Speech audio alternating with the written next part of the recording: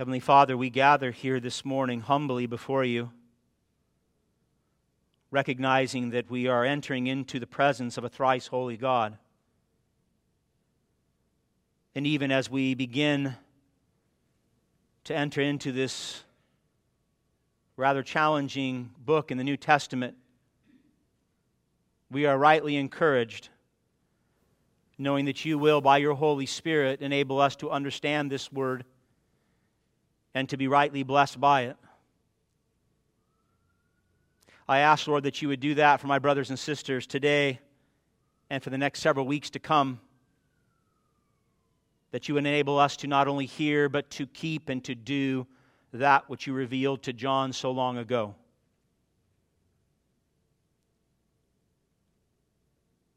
Father, we recognize that these days are evil.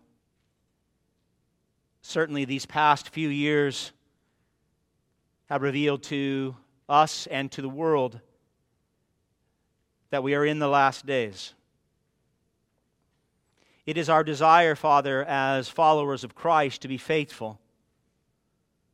We want to be steadfast in our love for you, in our proclamation of the gospel, in our living holy lives. I ask, Lord, that you would use this incredible book to that end, that each of us would rightly be challenged in what we hear over the next several weeks, that we be rightly convicted over the sin that remains in our lives, that we be rightly encouraged by the power of the Holy Spirit, growing us in faith.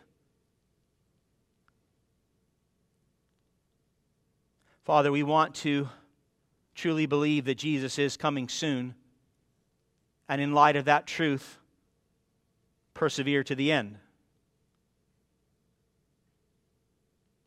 Lord, I do pray for a special blessing upon the teaching and preaching of this book over the next several weeks, that you would grant me patience and wisdom as I attempt to engage in a most difficult genre.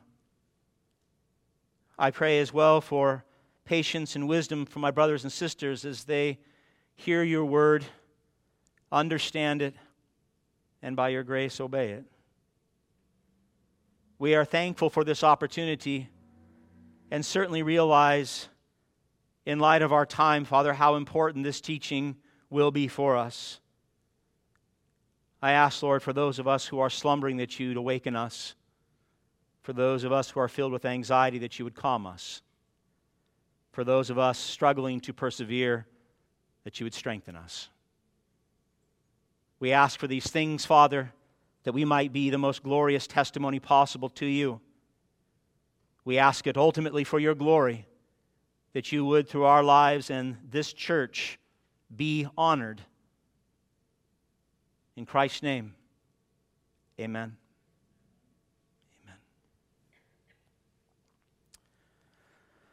The book of Revelation, the last book in your canon. If you have trouble finding it, we're probably in trouble. Just go to the very back, and it'll be there. If it's not, then we'll get you another Bible.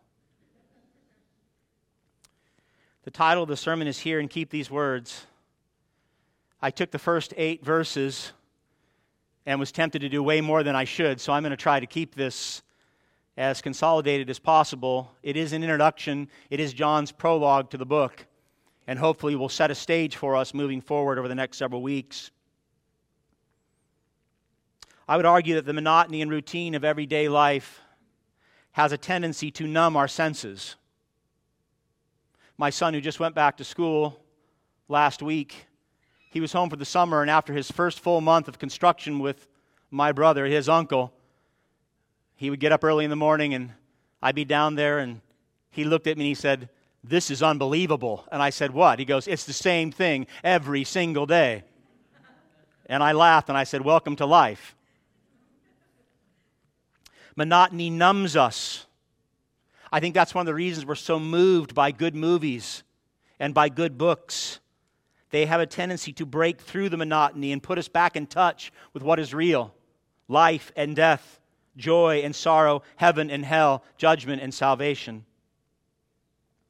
The book of Revelation, with all its symbolic language and apocalyptic imagery has the power to break into the monotony of our everyday Christian lives. It has the power, I do believe, to snap us out of being lukewarm Western Christians and compel us, by grace, to run the race really, really well. To live as we've been called to live, a life worthy of calling ourselves Christians. It's unfortunate because the book of Revelation, I think I can say, is the most misinterpreted, misunderstood, and misapplied book in all of sacred Scripture. And that's unfortunate. It has caused some to be inordinately attracted to it. That is their book. They go to it, they look for signs, they read the newspaper, and they try to predict when Christ is coming again. That's not why John wrote it. Others are just afraid of it, and they say it's too confusing. The symbolic language, the apocalyptic literature, I'm confused by it, so I will just keep it at arm's length.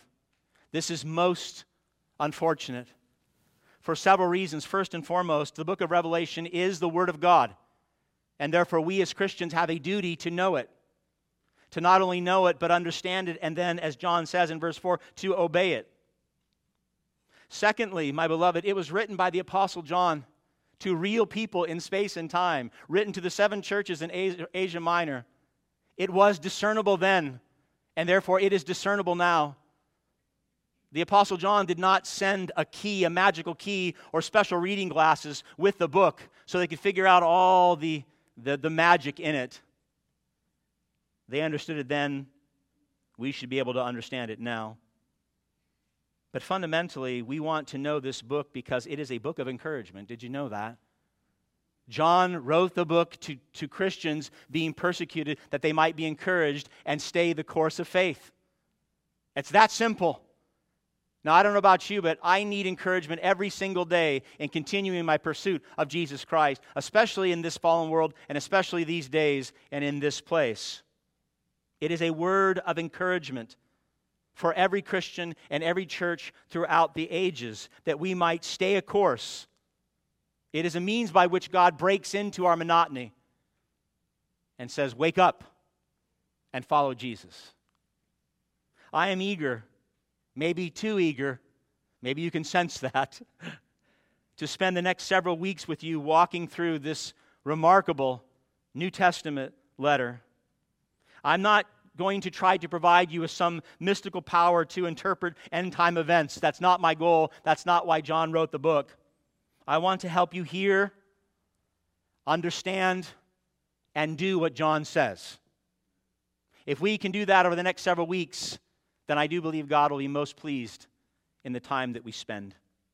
I want to help you be encouraged by it. I want to help you be blessed by it, so that you too can not just persevere in the midst of difficult times, but I would argue thrive as Christians, as more than conquerors of those in Christ. So let's do that. Let's begin our journey this morning by seeing from John's opening words that we too, we can be greatly encouraged even when circumstances in our life are hard. We can be greatly encouraged for 3 very beautiful and very simple reasons. Number 1, Jesus is coming soon. He's coming soon. Number 2, grace and peace are available right now to you in Christ. And number 3, God is sovereign always. We can be encouraged because Jesus is coming soon, because grace and peace are available now for the Christian, and because God is sovereign always. The theme of the sermon is this: because God is sovereign, you can be encouraged. Because God is sovereign, you can be encouraged. So point number 1, Jesus is coming soon. Look at verse 1. The revelation of Jesus Christ, which God gave him to show to his servants the things that must soon take place. Now, my beloved, before we begin, whatever else you think the book of Revelation is about, dragons and beasts and Antichrist, John makes it clear from his opening words that the book of Revelation is first, foremost, and fundamentally the revelation of Jesus Christ. It is from him and it is about him. His life, his death, his resurrection, and the gospel that comes forth from that. That's a good way to start, is it not? If someone says to you, what's the book of Revelation about? You say it's about Jesus Christ. It's a revelation of Jesus Christ. And it comes, John tells us, directly from the Father. The Father gives the revelation to Jesus. Did you notice that? Latter part of verse 1. Which God gave him to show his servant the things that must soon take place. In other words, it's coming straight from the top. Anybody who complains about Jesus not having the authority to preach these truths, it's subverted by this because it's the Father giving it to the Son who then gives it to, did you notice, plural servants? That's us. That's the church. That's his people throughout history. He shows to his servants, that's all believers, the things that must soon take place. Well, what things are these? What are the things that must soon take place? Throughout this book, we're going to hear about the persecution and suffering of God's people that's soon to take place, as in right now. We're going to hear about this kingdom of heaven that's going to come down to earth. We're going to hear about the judgment of all sin and all evil, the complete restoration of God's people, the making of all things new, and heaven and earth and Christ reigning with his people. All the glorious promises made to Abraham, Isaac, and Jacob. All those promises made to Moses and David and the prophets being fulfilled when? Being fulfilled soon. Soon. Now you hear that, and we hear that term soon, and we make it very relative. And we think, well, John wrote this 2,000 years ago, so whatever his idea of soon was certainly is not mine. In fact, Revelation chapter 1 has bothered Christians for centuries. Some argue that John just got it wrong. He said soon, and he was wrong. It wasn't soon. Others actually take Revelation 1:1 and interpret it, saying, oh, he meant soon, as in before the destruction of the temple in 70 A.D., and they develop an entire eschatology, how it ends based upon that. I think there's a better way to understand how we understand timing and prophetic utterances from the Old Testament itself. In fact, the Old Testament is going to be our primary guide through the book of Revelation. Fully 2/3 of the verses in the book of Revelation have an Old Testament tie to them. So if you want to interpret Revelation, look to the Old Testament. The book of Isaiah, for example, chapters 40 through 66, God promises to the prophet Isaiah that he's going to have a new exodus and a new creation when the exiles return from Babylon. He said this, Isaiah 65:17, for behold, I create new heavens and a new earth, and the former things shall not be remembered or come into mind. And yet, my beloved, the exiled Jews who came back from Babylonian captivity, they did not see a new heaven and a new earth in that old Jerusalem. Isaiah didn't get it wrong when he said it was happening soon. He was simply pointing to the imminence of what would soon take place. In other words, he was talking about what was going to be inaugurated rather than what was going to be completed. Jeremiah had a very similar prophecy for the Babylonian captives, for the Jews that were going to come back. Jeremiah 31 said, this, behold, the days are coming, declares the Lord, when I will make a new covenant with the house of Israel and the house of Judah. I will put my law within them, and I will write it on their hearts, and I will be their God, and they shall be my people. And this was, again, not fulfilled when the exiles returned in the 5th century under Cyrus. It was inaugurated when the Holy Spirit came at Pentecost, 600 years later from Jeremiah's writing, and it will be consummated when Jesus returns. In other words, when John says soon, he's able to say that because these are the last days. These are the last days. They were ushered in with the death, resurrection, and ascension of Jesus, and when the Holy Spirit was poured out at Pentecost. Remember Peter's quote when he cited Joel in Acts chapter 2, and in the last days it shall be, God declares, that I will pour out my Spirit on all flesh. That means we've been in the last days since Pentecost. Since the day of Pentecost, we have been in the last days. And therefore, my beloved, it's appropriate for every Christian of every single generation to say, Jesus is coming soon. That he's coming soon. John then explains that this message of Jesus' imminent return was communicated to him by God through an angel. Look at the latter part of verse 1 again. He, speaking of God the Father, made these things known by sending his angel to his servant John. That is, the Apostle John. John the beloved, the disciple that laid his his head upon Jesus' chest. This is the one we believe, certainly I would argue, is the one writing the book of Revelation. Verse 2. The Apostle John, who bore witness to the Word of God and to the testimony of Jesus Christ, even to all that he saw. And so verse 2 is it's the trailer of the book. I know you do that. When you go to watch a movie, you watch the trailer first. This is the trailer of the book. It's not in visual, it is in the written language. John's going to bear witness to the Word of God. That's everything that God and the angel communicates to him. John's going to put that in this book. And the focus is going to be on what? The testimony of Jesus Christ. So the focus of this book, the Word of God, is going to be the faithful life, death, resurrection, ascension, and imminent return of Jesus. That's going to be the plot line throughout the whole book. And the book will include all that John says. And John's talking about all the visions, all the symbolic imagery that's going to flood our senses. And if we get it right by the power of the Holy Spirit, cause us to no longer slumber. And then John tells us why we need to pay very close attention about what he's going to say. And so here's your thesis for your response to the book of Revelation, verse 3. Blessed is the one who reads aloud the words of this prophecy, and blessed are those who hear and who keep what is written in it, for the time is near. And so this is the first of 7 blessings. They're beatitudes in the book of Revelation, how you can be blessed by it. And the number 7 we're going to see throughout the book. It's symbolic. 7 obviously can mean 7, but it's used often in the book to mean fullness or completion. And so there's 7 blessings that the book of Revelation is going to give us to be complete and to be full. And here the first of the 7 has to do with how we, God's people, receive John's prophecy. How are you going to receive it? How are you receiving it now? We're what, 10 minutes in? Are you already done? Are you finished? You're like, all right, I'm okay. Or are you still receiving it properly? Now, John identifies his book as prophecy. And it is prophetic in nature.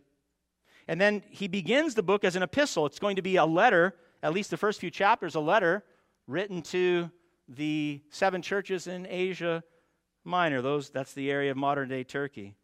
But if there was a predominant theme, a literary genre that we would say this book is comprised of, it would be apocalyptic literature. Some say that apocalyptic prophecy is probably the best. We're looking for things to come, but it's written in such a way, then it's different than standard prose, as we would expect. It's a bit foreign to us, but it was well known to them. In fact, in the Old Testament, we have apocalyptic genre. We have it in Isaiah, Ezekiel, Daniel, Zechariah. If you remember our sermon series years ago on Zechariah, you already have a taste of apocalyptic literature. It can be categorized as, I like this definition, a supernatural unveiling. Apocalypse means to unveil or to uncover. A supernatural unveiling of what is about to take place. In the context of Scripture, it's the divine revelation, God usually communicating through an angel His promise that He's going to come down to earth, He's going to break into our reality, He's going to punish all sin and evil, and He's going to establish His kingdom here on earth. That's one of the reasons we're so attracted to it. It's massive, it's cataclysmic, and it's good for the believer. So we're drawn to it, hopefully in a very good way. The characteristic of apocalyptic literature that makes it so challenging is its use of symbolic language. That's why it's so hard. That's why many of you stay away from it. You read it and you're like, and you close the book. I have no idea what that means. I'll pray that God gives me wisdom. Symbolic language is a form of literature where words don't literally mean what they say they mean, but they reveal something else. Hence, symbol. A symbol points to or represents something other than the symbol itself. Now, as Westerners, we are at a significant disadvantage. Easterners read apocalyptic literature much better. We love to take everything literally. If it says 7, it means 7 and nothing more. If it says dragon, it must be a dragon. If it's 144,000 people, it must be 144,000 exactly and no more. My beloved, I think one of the reasons that, well, I'll speak for myself as I get older, I struggle understanding the language of some of my younger friends, including my own son, is because they have a language that's steeped in symbolism. For example, when Joshua says to me, "Dad, you're looking drippy," he doesn't mean that I'm looking wet. He means I'm looking fashionable. The first time he said it, I thought, "Am I sweating? What are you talking about?" When he says to me, "Dad, that's tea," he doesn't mean tea you drink. He means that's gossip. I don't believe it. It's symbolic language. Fire means cool. King means dude. Cap is a lie. And if you're cracked, you're really good at something. It's symbolic language. My beloved, the book of Revelation is filled with symbolic language. It's filled with it. Words and images used to reveal other meanings. Remember that as we work our way through, and you won't stumble so easily as so many Westerners do. That means we must be very humble in our approach toward this book. We must be humble and understand the challenges that come with apocalyptic interpretation. And at the same time, we want to strive to understand this book well, because the blessings that John talks about in verse 3, they're not just things you want, they are essential. Look at verse 3 again.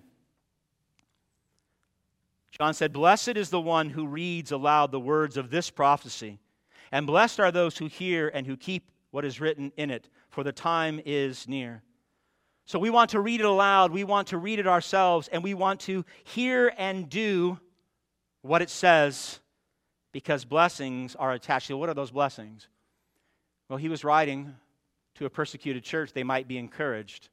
But it wasn't just to encourage them. He was writing so they'd stay their course. They'd remain faithful to Jesus. They wouldn't falter before the end. So these blessings are not just blessings you want. They are essential for us. And he ends, did you notice how he ended verse 3? For the time is near. What's the time that's near? Christ is coming soon. So in 3 verses, twice he says, soon it is near, Christ is coming.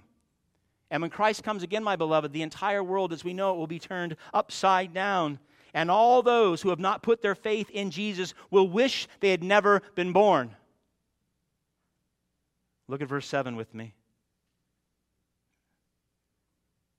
After a brief doxology glorifying Christ, John says, "Behold, he, Jesus, is coming with the clouds, and every eye will see him, even those who pierced him, and all tribes of the earth will wail on account of him."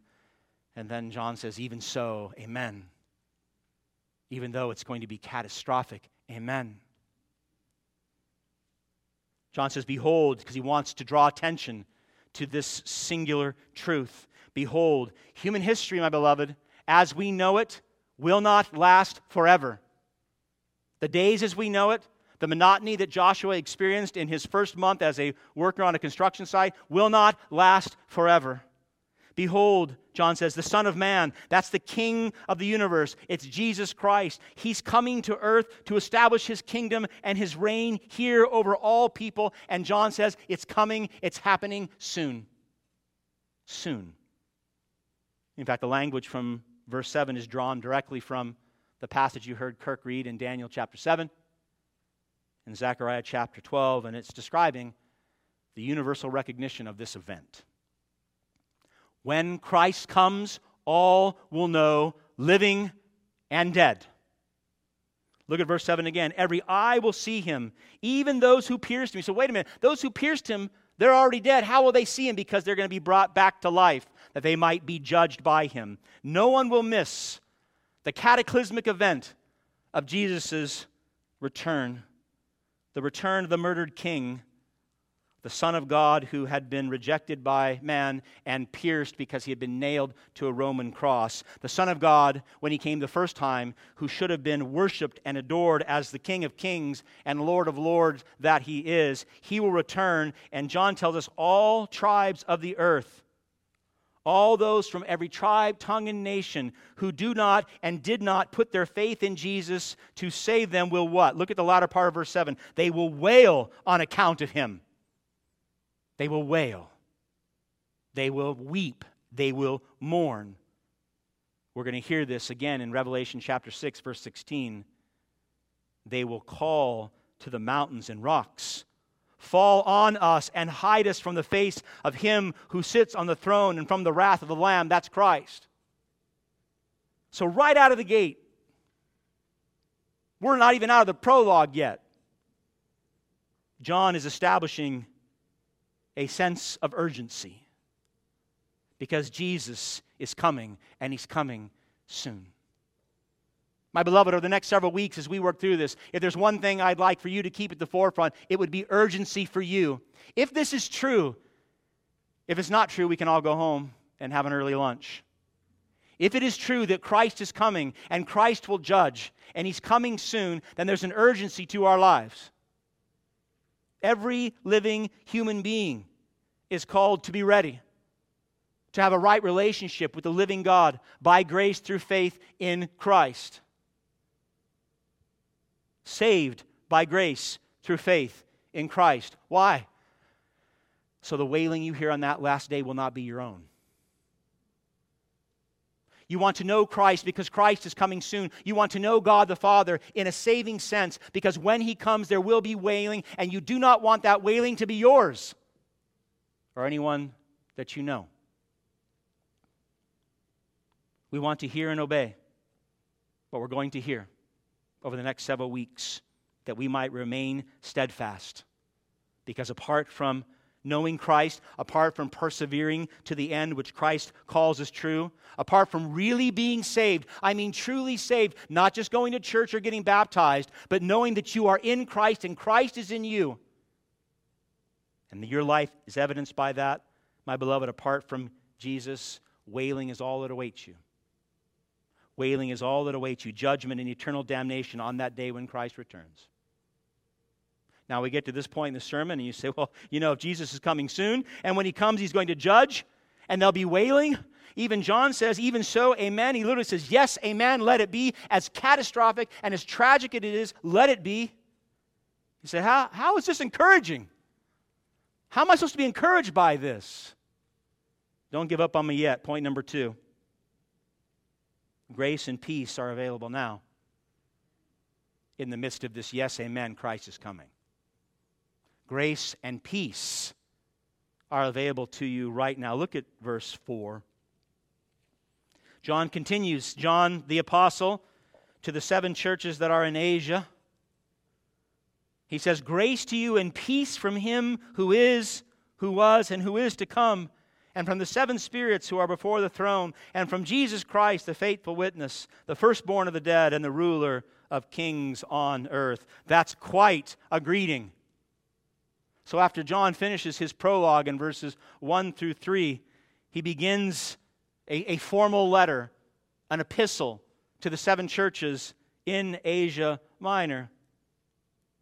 Now Jesus is going to identify the 7 churches specifically.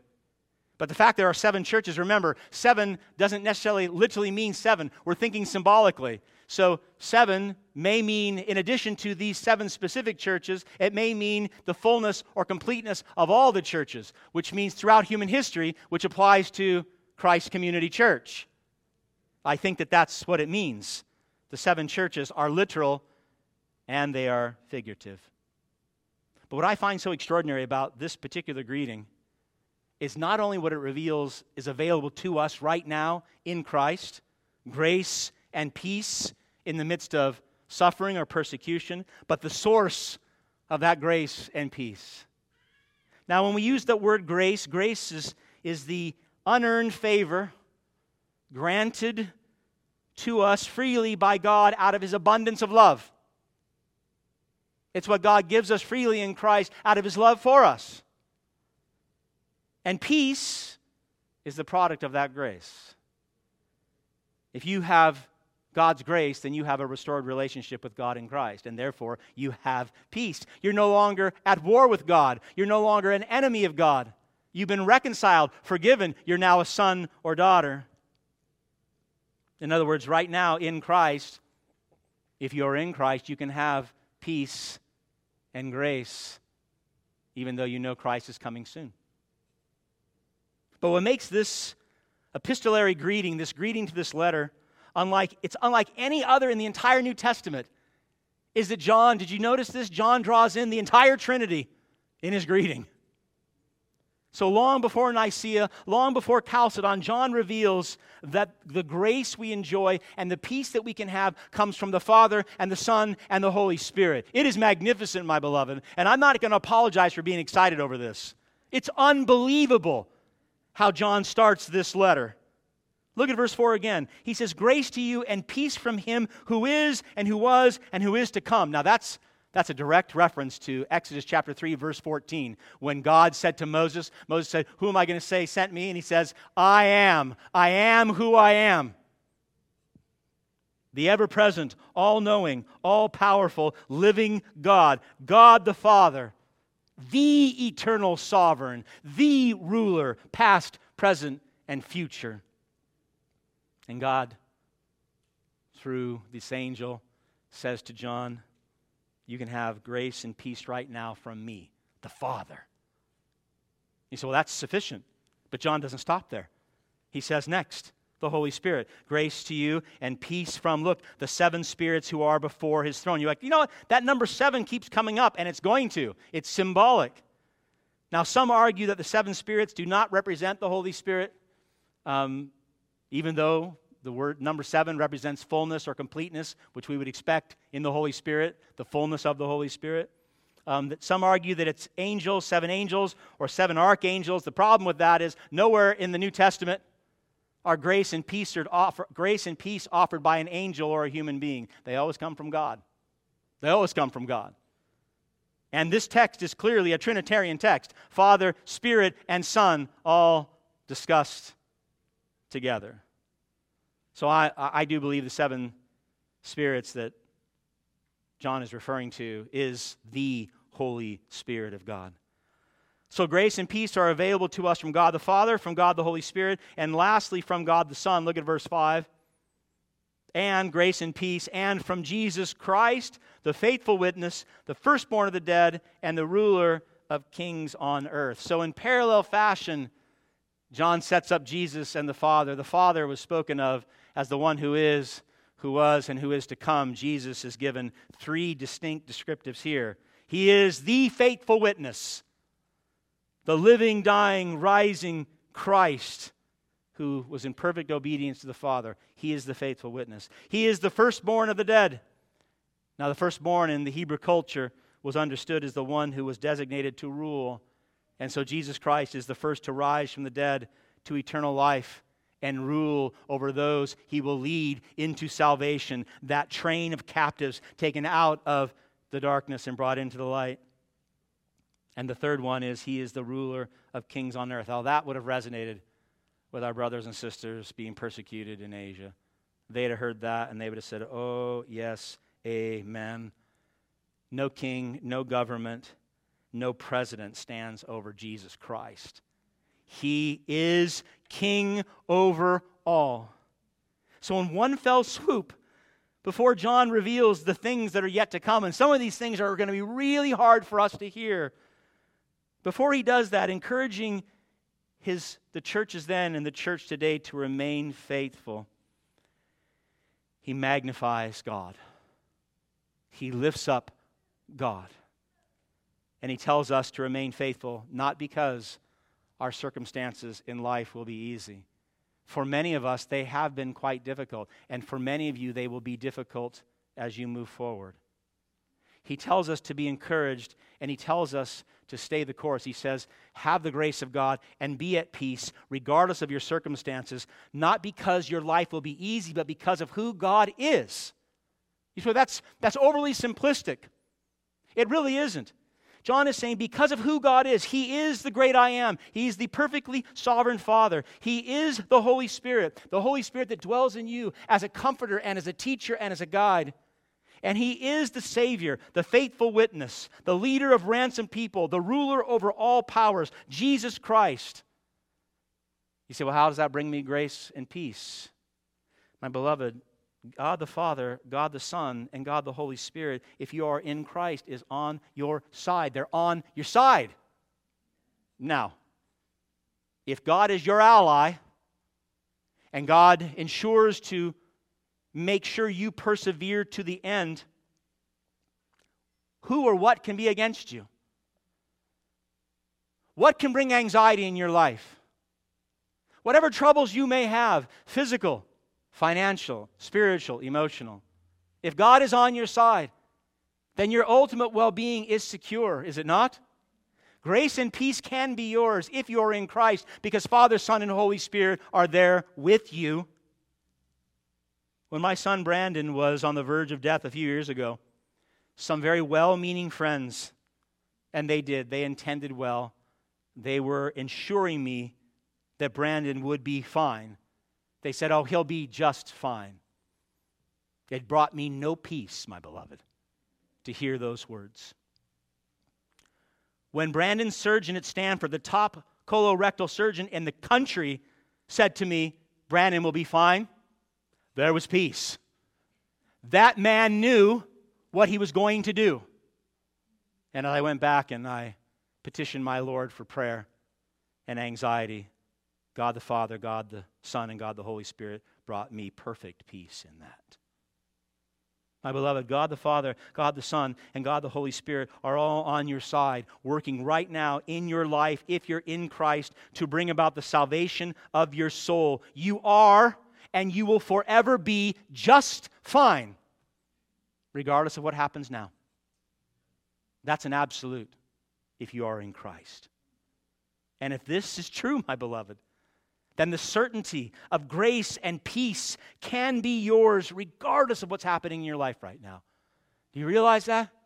If Father, Son, and Holy Spirit are on your side and ensure your salvation, then grace and peace can be yours. This brief description of John on Jesus as the faithful witness, the firstborn from the dead, the ruler of the kings of earth, on earth, it leads him right into a doxology. He almost falls into it.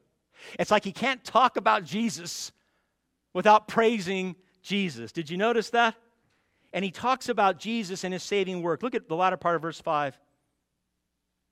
John says, "To him who loves us," he's talking about Christ now, "to him who loves us and has freed us from our sins by his blood and made us a kingdom, priest to his God and Father. To him," John says, "to him be glory and dominion forever and ever." And then he says, "Amen." I bet when he read this, when this was being read for the first time to those 7 churches, I bet you the entire church said amen. But they all just called out. He goes to the love of God in Christ for us. This is where his heart is drawn. A love so powerful, my beloved, a love so powerful that God had for sinful man that it led to the shedding of Jesus' blood. His innocent blood shed on the cross so that sinners like us could what? We had a chance to sing it earlier. So we could be set free. Free from the power of sin. Free from the power of death. Free to what? Free to be the people God created us to be. Servants who love and minister. New creatures who worship God and serve his fellow man. Grace and peace can be had and enjoyed now because the lover of your soul paid the ultimate price to give it to you freely.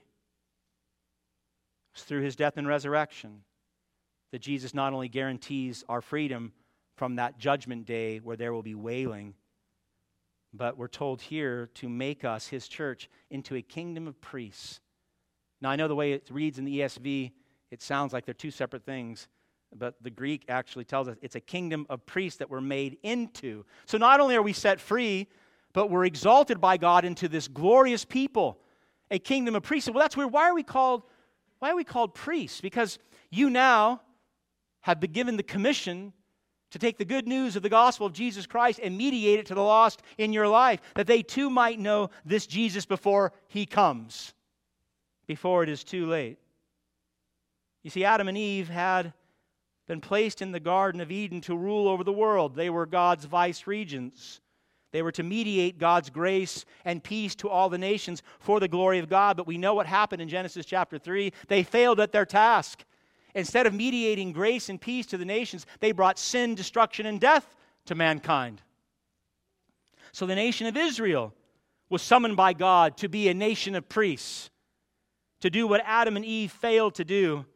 But just like Adam and Eve, Israel continued in rebellion, and they failed to bring the universal blessing of peace and grace to the nations. It wasn't, my beloved, until Jesus Christ came, the first time, the better Adam, the true Israel, and fulfilled the law on our behalf, living a perfect life and dying a sinner's death, that peace and grace came to us by the true priest, the high priest.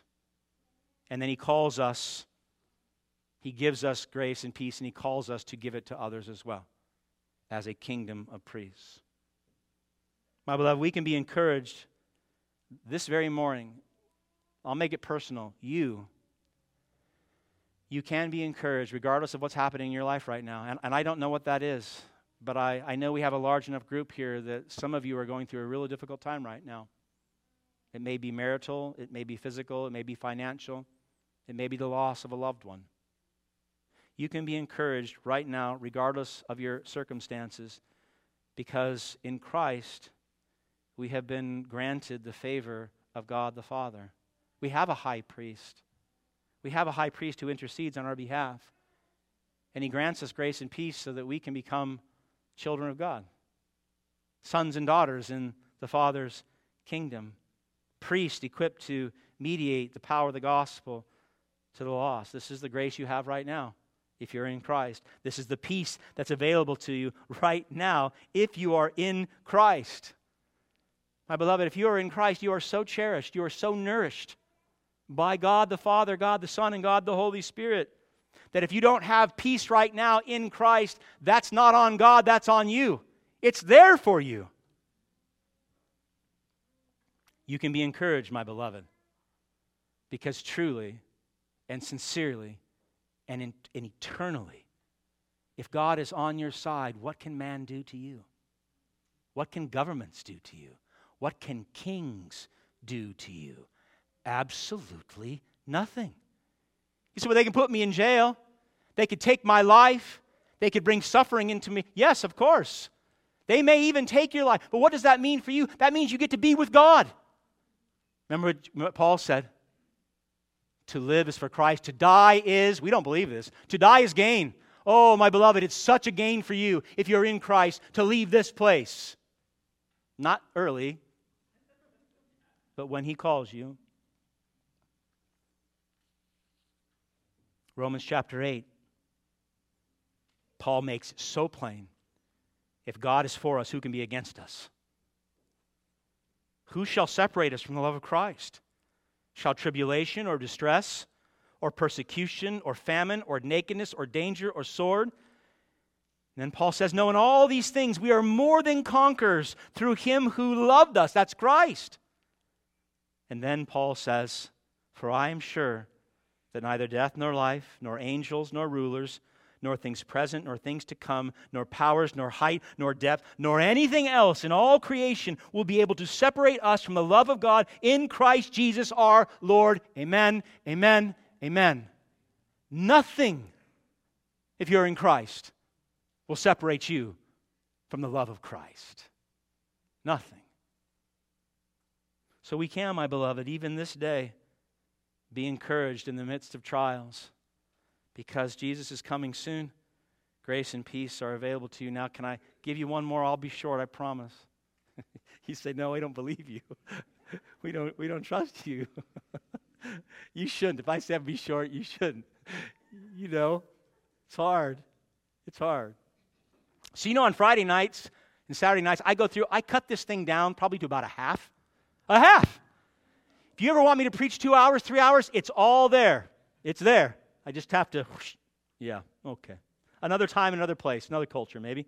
Point number 3, we can be encouraged because God is sovereign always. Now, this is such a basic tenet of our faith, my beloved. It's so basic, and yet, if you get it, it's life transforming. So we don't know the exact date of when John wrote the book of Revelation, even though many theologians base their entire understanding of the book on it being before the destruction of the temple in 70 AD or after. We don't know because it doesn't tell us, so we have to make intelligent guesses. I believe The contextual setting for this book and its natural reading matches the reign of Emperor Domitian. You say, well, who was that? Domitian ruled over Rome and the Roman Empire from 81 to 96 AD.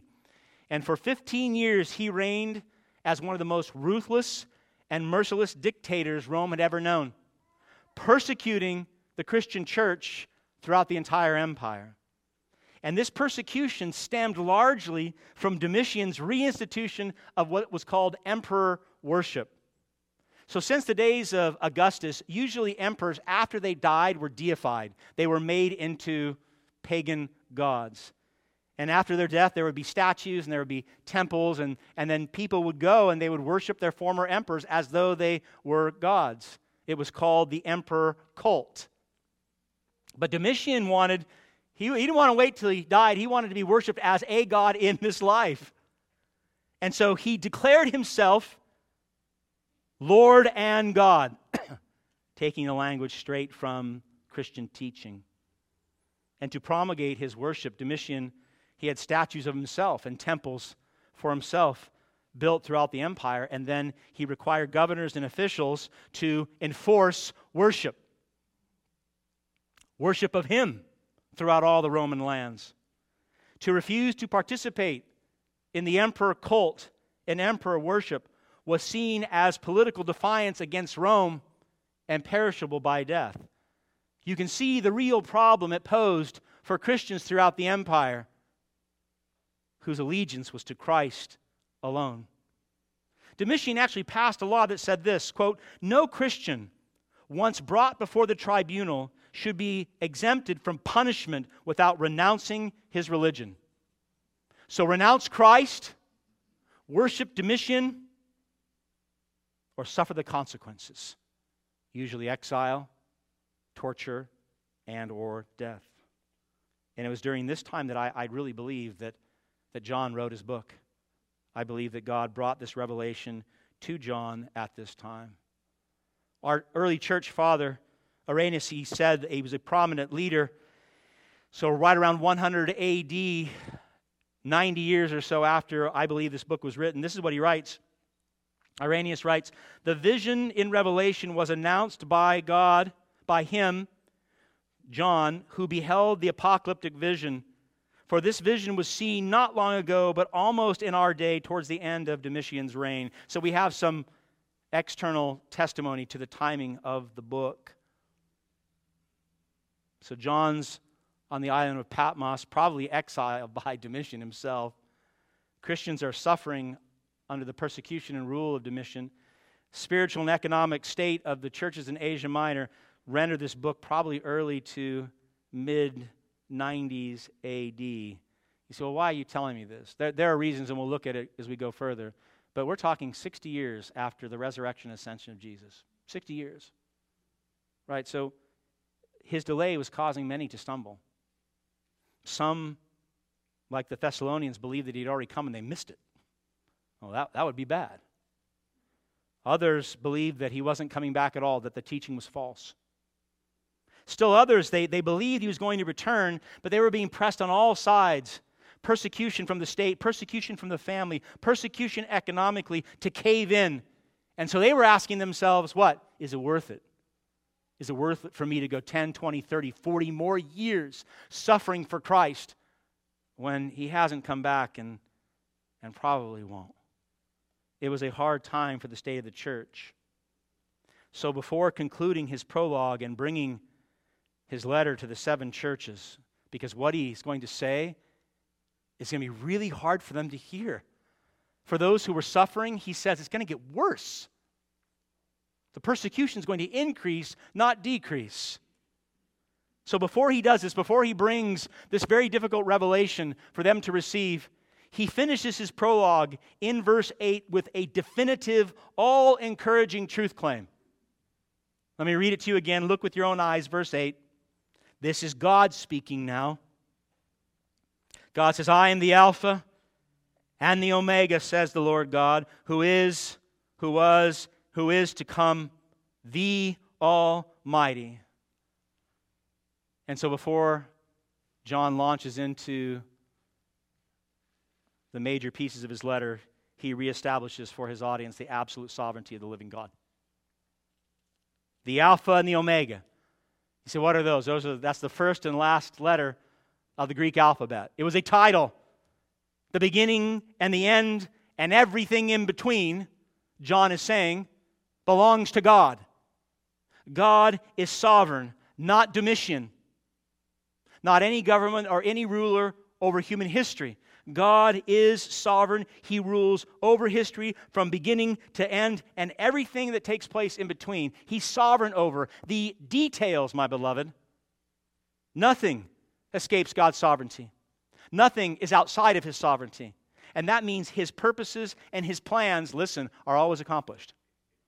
Whatever God sets forth, whatever God purposes to come to pass, whatever His plan is for His people, for His church, for you, He's sovereign. No one can thwart it. Not even you can thwart the will of God for your own life. You know that. Not even you.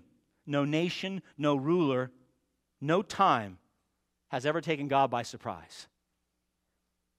Never in human history did God go, wow, I didn't see that coming. No circumstances have ever been out of His control. And that means for John's listeners in the first century, when they're being persecuted, it was so decreed by God. When they were suffering for the sake of the gospel, it was under God's control. He had not abandoned them. No one had usurped His power. His rule is absolute, and everything that happens according to His sovereign decree, period. So, well, why are you saying this to me? Why are you telling us this? Because when we're suffering and we want to be encouraged, we think that somehow God's not with us anymore. God's not in control. Life is crazy right now. God can't be in control of this. And yet He is. He's the Alpha and the Omega. John reiterates verse 4, the one who is, who was, and who is to come. And then he punctuates it with the Almighty. And that literally means the all-prevailing one. The Old Testament, you know, the title for God, El Shaddai. We used to sing that a lot. El Shaddai, El Shaddai. The almighty, all-powerful God, because no one's more powerful than He, and He always fulfills His purposes. And that means His plan for human history, His plan for mankind, His plan for the church, and His plan for you in Christ, even when it looks like it's totally out of control, is in perfect control. From our vantage point, we're looking out and we're looking up and we're thinking, my life, the church, the country, the world seems unhinged, out of control. From God's vantage point, He's saying it's under perfect control. Everything happening exactly as God has so decreed. And so in light of what John is about to reveal, specifically the judgment that is coming upon the church throughout this church age and with the return of Christ, listen, I'm going to close. He needs his readers then, and needs his readers now, you, not to get sideways on this. You can't get squirrely on me when we get through this book, because you're going to hear about the judgments, and it may cause you to be discouraged. You may say, I don't want to be anywhere near this when it happens. If this is true, listen, the first time I read the book of Revelation, I was not saved. I was a 20-year-old at UC Davis taking a New Testament class at a secular school, which is kind of ironic. I read the book of Revelation. It was probably midnight. I closed that book. I set it down, and I thought, if that's true, I'm doomed. I'm doomed. I didn't believe it, but the Spirit was already working at that point in time. My beloved, when you hear the judgment that is to come, do not be overwhelmed. It is not meant to discourage, but to encourage you. For the true believer, because God is sovereign, there is great hope. Because God has guaranteed your salvation, there should be great peace. God the Father, God the Son, God the Holy Spirit are on your side. And because God's on your side, you can rest assured that whatever you suffer in this life as a Christian, and however long you suffer as a Christian, broken relationships, financial hardship, sickness, death, sacrifices for the kingdom, you can know that the outcome is fixed by God and it will be ultimately good for you. It's fixed by God. And it's good for you if you're in Christ. My prayer is that the sovereignty will also stir up in us a sense of urgency. Because if God is sovereign and He said something will come to pass, then it will come to pass. So as we go through this book and we see the judgment coming and we see Christ coming soon, listen, you find your walk complacent as we work through this book the next several weeks. No real change in the way you live. No change in how you worship. No mortification of sin, no increase in holiness, no greater desire to use your gifts and talents for the kingdom. Even though you hear John say again and again, Jesus is coming soon, the time is near. If that's not happening to you, my beloved, and you find yourself, as we will see in the next few weeks, like the church in Laodicea, lukewarm, Christ may very well just spit you out of His mouth. Let's pray right now that God would bless us as a church by arousing us from our slumber with this remarkable book. I want to encourage you to work hard to hear, understand, and obey everything that God has revealed through John, that you might be blessed. Be encouraged and stay the course so that you will receive the reward of eternal glory. Amen? Did I lose anybody? You're all with me? Well, you're still here. Okay, let's pray.